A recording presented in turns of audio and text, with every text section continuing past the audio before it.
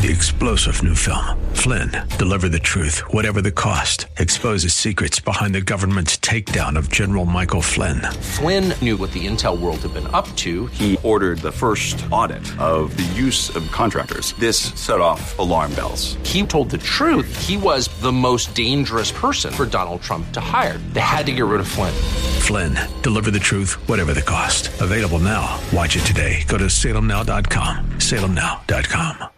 No book on earth is deeper and richer than the Bible, and few passages of Scripture go deeper than the 9th chapter of the book of Romans. Welcome to Canyon Ridge Radio with Pastor Chris Chadwick, a ministry of Canyon Ridge Baptist Church in San Diego. You'll hear verse-by-verse preaching that will help you know and love Jesus in a personal and practical way. Open your Bibles with us to Romans chapter 9 and listen in to part 1 of this message as we learn together from the Bible. Romans chapter 9.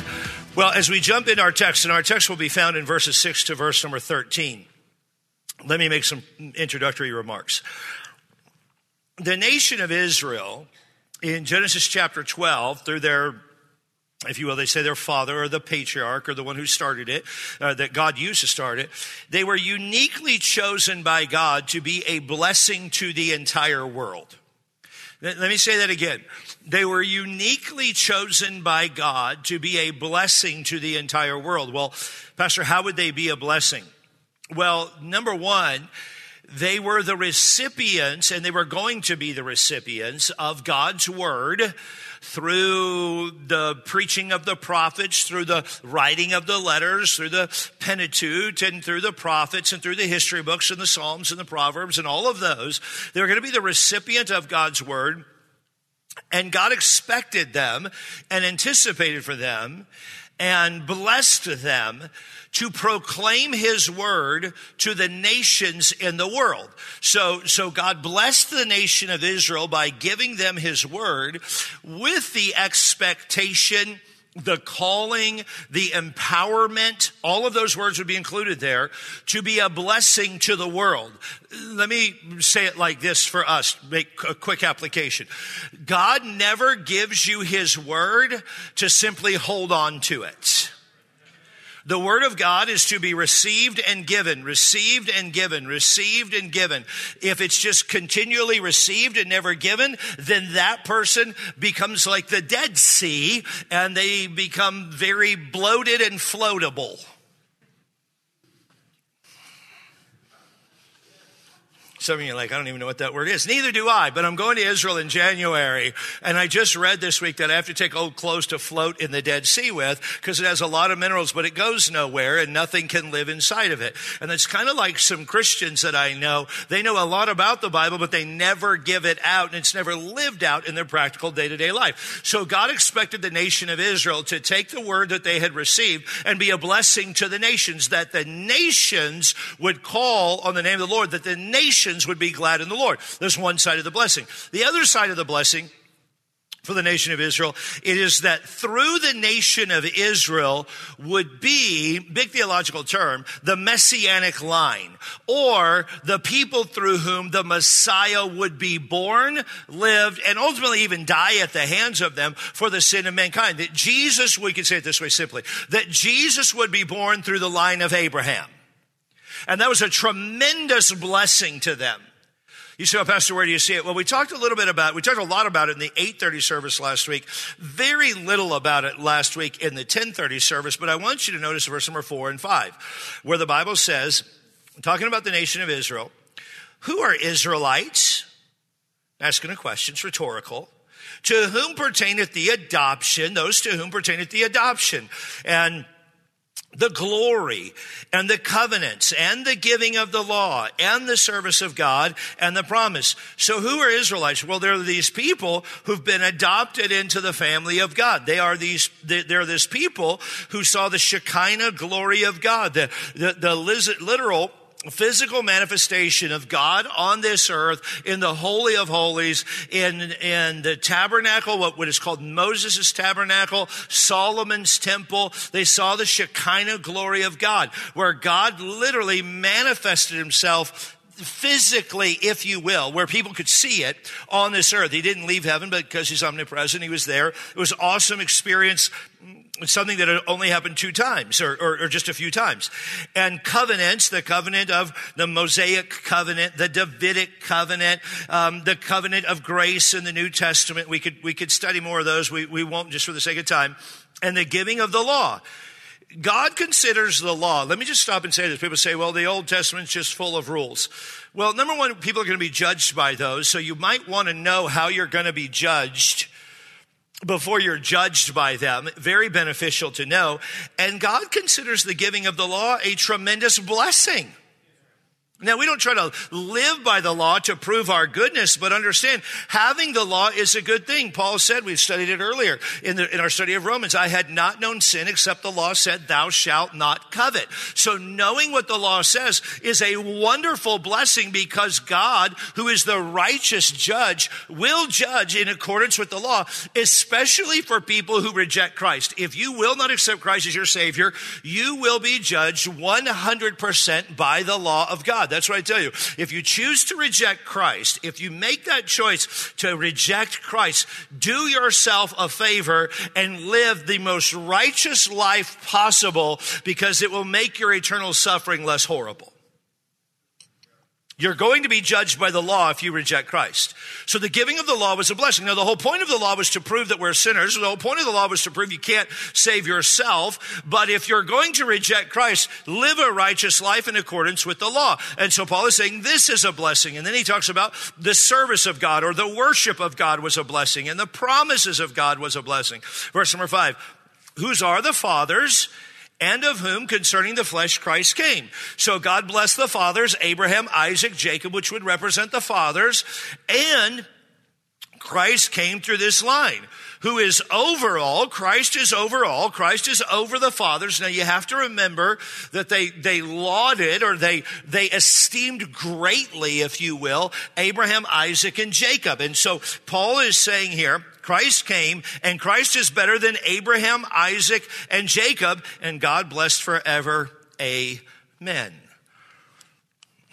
Well, over the years, the nation of Israel, like us, had known what they were supposed to do, but they had digressed from doing it. They knew what God wanted them to do, but they're like, yeah, we're going to do our own thing. And it had gotten to the point that by the time Paul writes this, the consensus, the theological consensus in Israel, and if we could use this term very broadly, Jewish people, was that if you're an Israelite and you lived according to the Israeli law and you are a good citizen, then your eternal soul or your salvation was secure because you kept the law and you were a good citizen. And so there was a total rejection of the faith. So they'd come to believe that eternal life was guaranteed to all law-abiding citizens. And their thought was, we are part of the most blessed nation in history. Therefore, anyone who is born in our nation will be saved. And no doubt God had blessed this nation.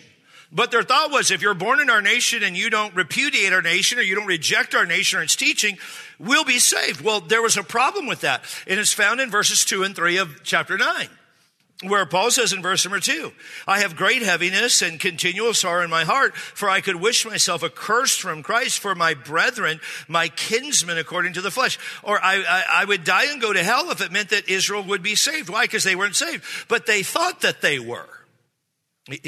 Romans chapter 10, verse number 1. Look over there, just page over, turn real quick. Brethren, my heart's desire and prayer to God for Israel is that they might be saved. Why? Because they weren't saved. They had been blessed immensely, but they were not saved. But they thought they were.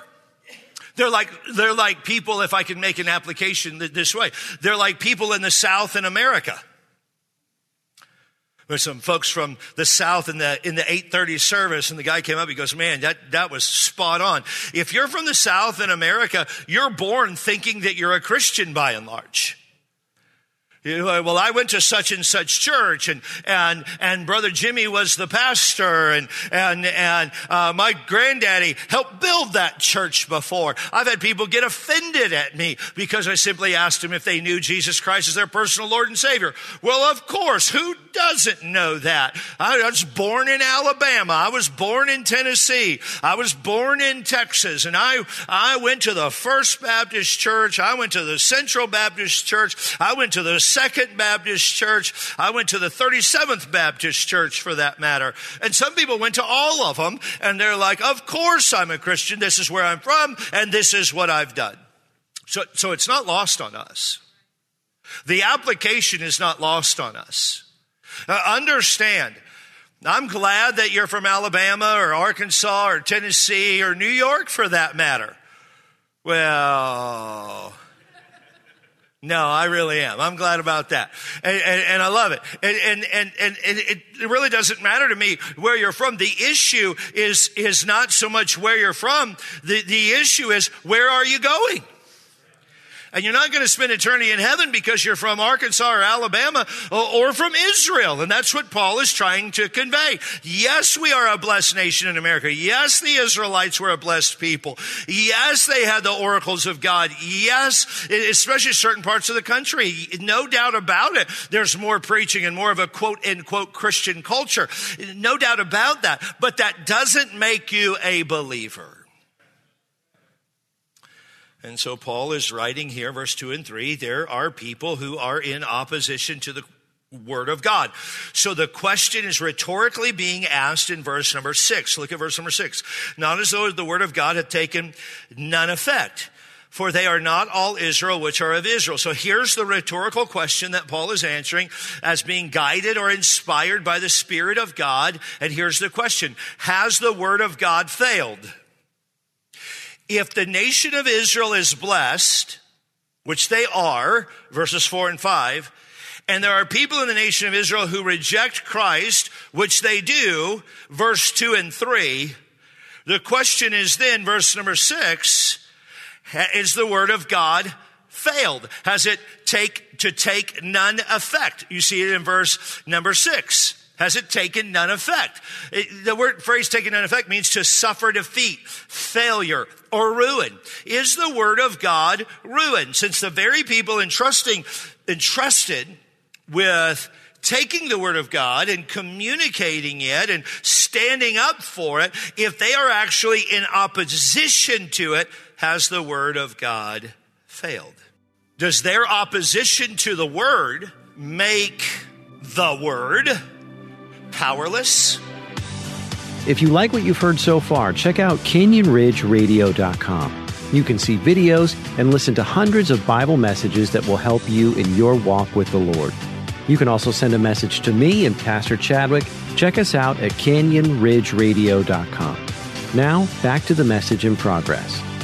I'm just going to stop and answer it this way. God's word has not failed, despite how things may appear in our limited human perspective. Even though people who are entrusted with communicating the word of God and holding up the word of God and living the word of God, even though they're not doing what God has called them to do and not living in accordance with the call of God in their life, it does not mean that the word of God has failed. There are times in our limited perspective, with our lenses clouded by our humanity and the stain of sin, that we can't perceive all that God is doing in our world, that we can't perceive all that God is doing around us, all that God is doing in our families. Does that make us weak or bad? No, it really just makes us, declares who we are as human beings, and it gives us another opportunity to glorify God for who He is, because His word will never fail. Fulfillment of God's word as promised to Abraham is not dependent on the faithfulness of the Israelites. It's not dependent on the faithfulness of the Israelites. Well, what do you mean, Pastor? Show me. Okay, turn over to Romans 3 or look on the screen. I hope you have your Bible and you're turning there. I'd rather you use your Bible than the screen. But for those that didn't bring your Bible today, you can certainly use the screen. Romans chapter 3, verse number 1. What advantage then hath the Jew, or what profit is there of the circumcision? Much every way chiefly, because that unto them were committed the oracles of God. For what if some did not believe? Shall their unbelief make the faith of God without effect? So there's a group of Jews that don't believe. Will their unbelief make the faith of God without effect? Will it make the faith of God pointless? Will it make the creator of the universe pointless? Because those people who were entrusted with belief and those people who were supposed to believe, they don't believe. Will that make it void or render it null and void? And Paul says this, God forbid. Yea, let God be true and every man a liar, as it is written, that thou mayest be justified in thy sayings and mightest overcome what thou art judged. Here's what Paul is saying very clearly, that God forbid, will their lack of faith make God or cause God to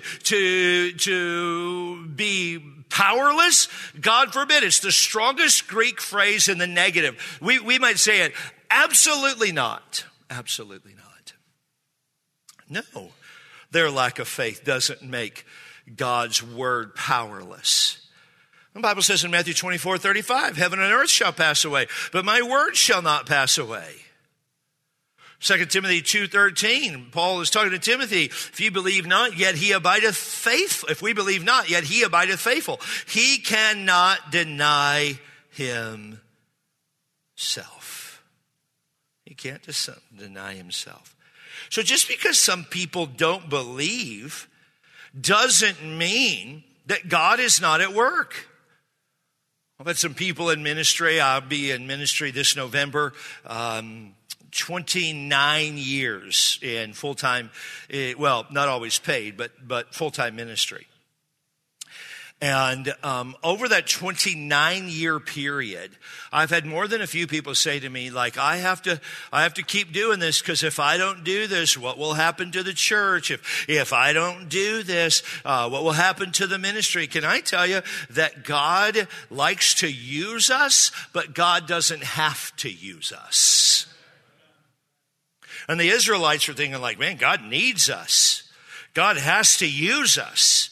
And Paul is trying to illustrate this point, like, hey, God's going to be true and God's going to be right regardless of what you do or what I do. Now, let's serve the Lord together is the principle that he's going to share and convey in just a second. But make no mistake, God is still going to move forward and his will is going to continue to be done regardless of what you or I might do. God's not dependent upon us. We are dependent upon him. So the descendants of Israel, still in verse number 6, so the descendants of Israel who stand in opposition to the word of God, verse 2 and 3, were not, let me say it this way and hear everything that I'm saying. We're not chosen by God to carry out the word. Thus it cannot be concluded that the word of God has failed. You see in verse number 6, for they are not Israel which are of Israel. So in the line of Abraham, Isaac, and Jacob, Abram had 2 sons. He really had 8 sons. 6 of them were born after the death of Sarah. But the 2 prominent sons that we read about in the scripture, we read almost nothing about the other ones other than what they inherited when Abraham died. The 2 prominent sons are Ishmael and Isaac. And Ishmael, the son of Abraham, is the father of the Arabian-speaking people, and he is the one that Abram chose to commit fornication with his mom and have the son, and we'll talk about that in just a second. And then Isaac, his son, is the one that God would use to bring about the line. And then Isaac had 2 sons, Jacob and Esau. Jacob was the younger. His name would be changed to Israel. Esau was a son. He became the father of an Edomite people, not the best of people in the land. I say that tongue in cheek. They weren't the best. Not everyone, here's the principle that Paul is making here, that not every son of Abraham is of the blessed line. Not every son of Abraham was a prophet. Not every son of Abraham was in the messianic line. There were a lot of Israelites. The vast majority of Israelites were born, and they weren't part of that. They weren't all called to be prophets. They weren't all called to be priests. They weren't part of the Levites, and they weren't part of the messianic line. And so he's saying this, to people born in Abram's house, there were a whole lot of people that were not part of that line. So don't think that God's word has failed simply because things didn't turn out like we hoped that they had turned out. And so that's what he's saying in verse number 6.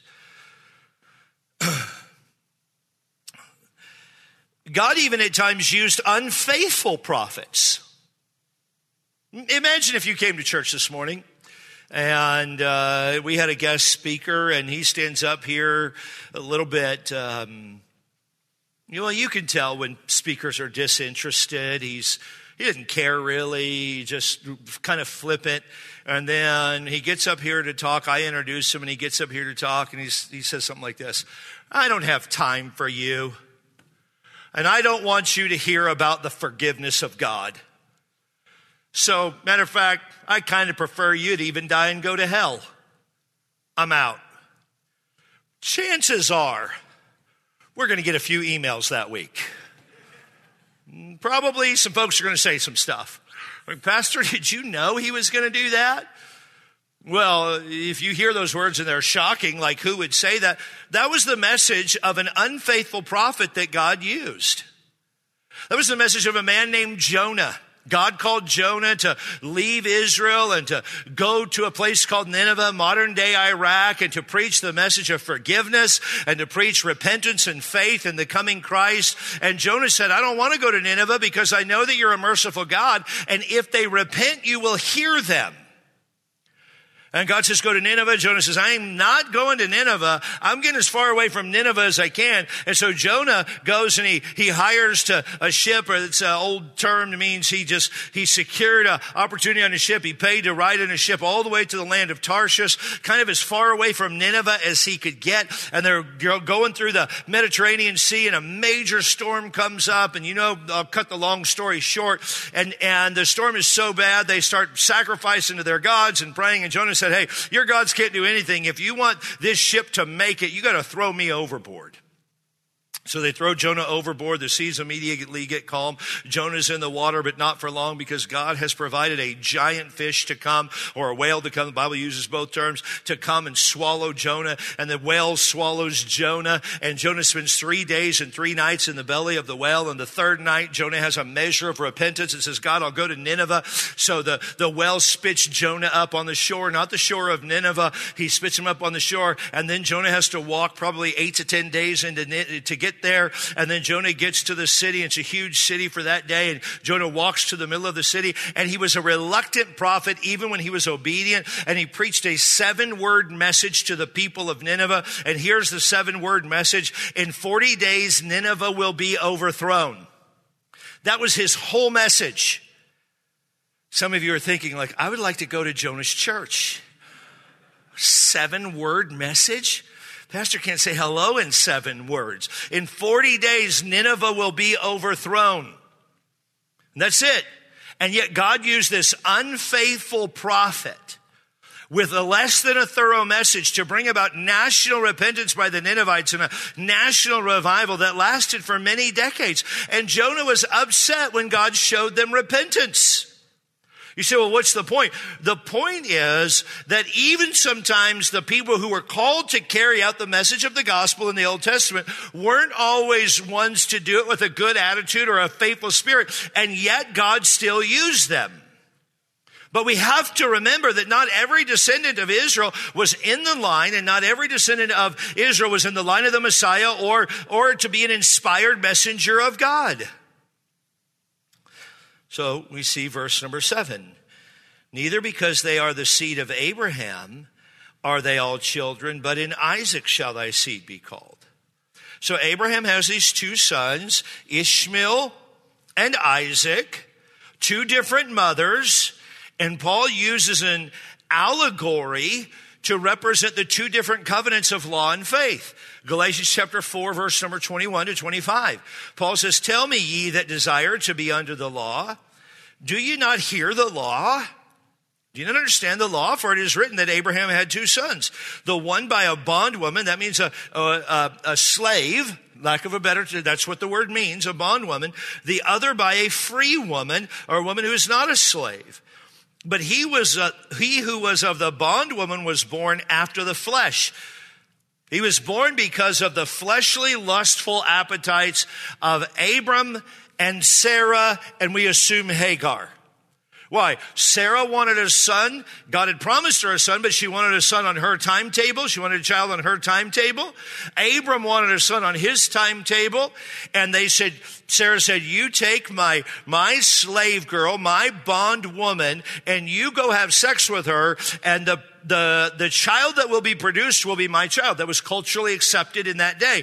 And Paul says, but the child that was born unto her, verse number 24, of these two covenants, the one from Mount Sinai, which gendereth bondage, is Agar or Hagar. Verse 25, for this Hagar is Mount Sinai and answereth to Jerusalem, or is subservient to Jerusalem, which now is and is in bondage with her children. Here's what Paul says. The covenant of works is represented by that lustful attitude and spirit that Abram had, and the covenant of grace is represented by the submissive spirit that Abram finally turned to. Verse number 7. Neither because they're the seed of Abraham or they are children. And so he's saying Ishmael is not part of that seed.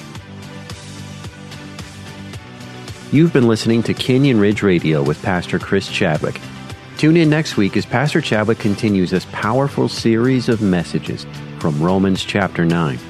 Speaking of, if you have any questions about what it means to be a Christian, the Bible, and how to go to heaven, we invite you to visit CanyonRidgeRadio.com for more information.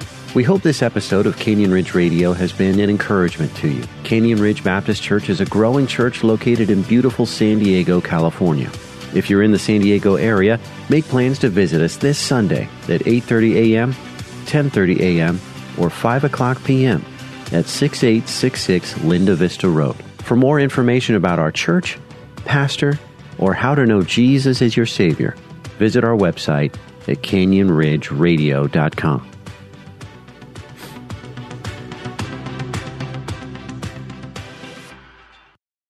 Three-star General Michael J. Flynn, head of the Pentagon Intelligence Agency, knew all the government's dirty secrets. He was one of the most respected generals in the military. Flynn knew what the intel world had been up to. He understood its funding. He ordered the first audit of the use of contractors. This set off alarm bells. The explosive new documentary, Flynn, Deliver the Truth, Whatever the Cost, uncovers the facts behind this scandal. Flynn told the truth. He was the most dangerous person for Donald Trump to hire. I find out the worst enemy that I'm going to face in my life is right here in America. They took my assessment and they wanted me to change it. And I was like, I'm not changing it. They had to get rid of Flynn. With in-depth interviews, archival footage, and never-before-seen personal records of the man behind the headlines. I just felt like I was drowning. Flynn, Deliver the Truth, Whatever the Cost. Available now. Watch it today. Go to salemnow.com. salemnow.com.